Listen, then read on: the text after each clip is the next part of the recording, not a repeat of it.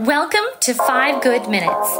You're listening to today's inspirational message on the book of Mark with Kurt Bjorklund.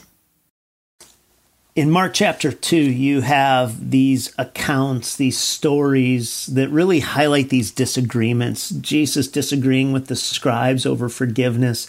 He disagrees with the Pharisees over eating with the sinners. In fact, what we have starting in verse 13 is 3 instances, 3 questions that Jesus was asked by the Pharisees.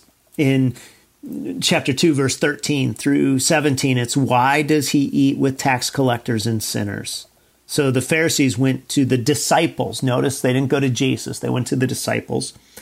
And then verse 18, now John's disciples and Pharisees were fasting, and people came to him and said, why do John's disciples and the disciples of the Pharisees fast, but your disciples not fast? So now they come right to the question, and they said to Jesus, why don't you fast? You're not keeping the law. And Jesus said to them, can the wedding guest fast while the bridegroom is with them?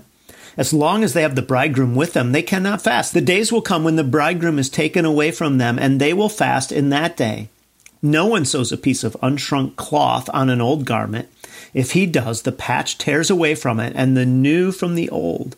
And a worse tear is made. No one puts new wine into old wineskins. If he does, the wine will burst the skins, and the wine is destroyed, and so are the skins.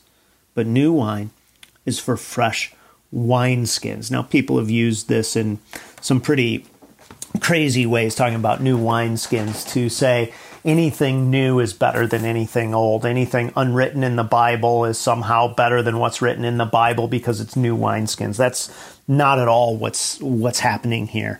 This is talking about the idea of fasting versus kind of the idea of celebrating the bridegroom. Notice the imagery here of the bridegroom and the fasting.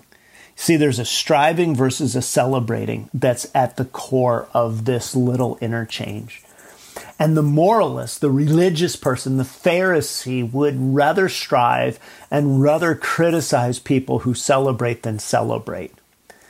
But one of the things that is true about Jesus is he was always part of the party.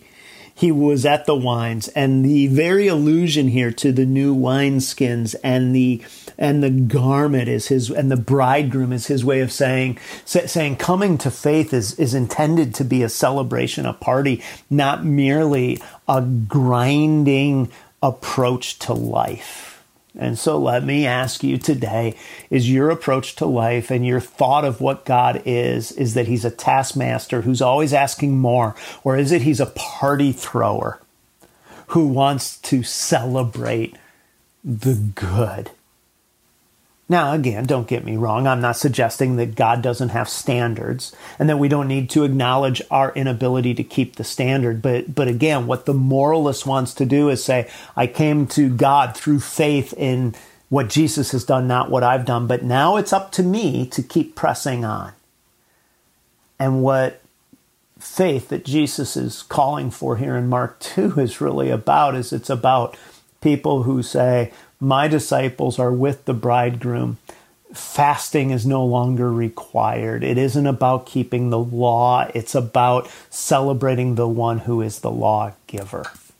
Now, again, I don't mean that there's no standard or morality, but the warning here is that the moralist inside of us will want to produce rules and standards and approaches rather than saying, I am here to celebrate what God has done through Jesus Christ. And he is the bridegroom, and he is the one to be celebrated and savored. Thanks for joining us here today. There's a lot of great content to explore on Orchard Hill Plus and on the Orchard Hill main feed from the weekend. Have a great day.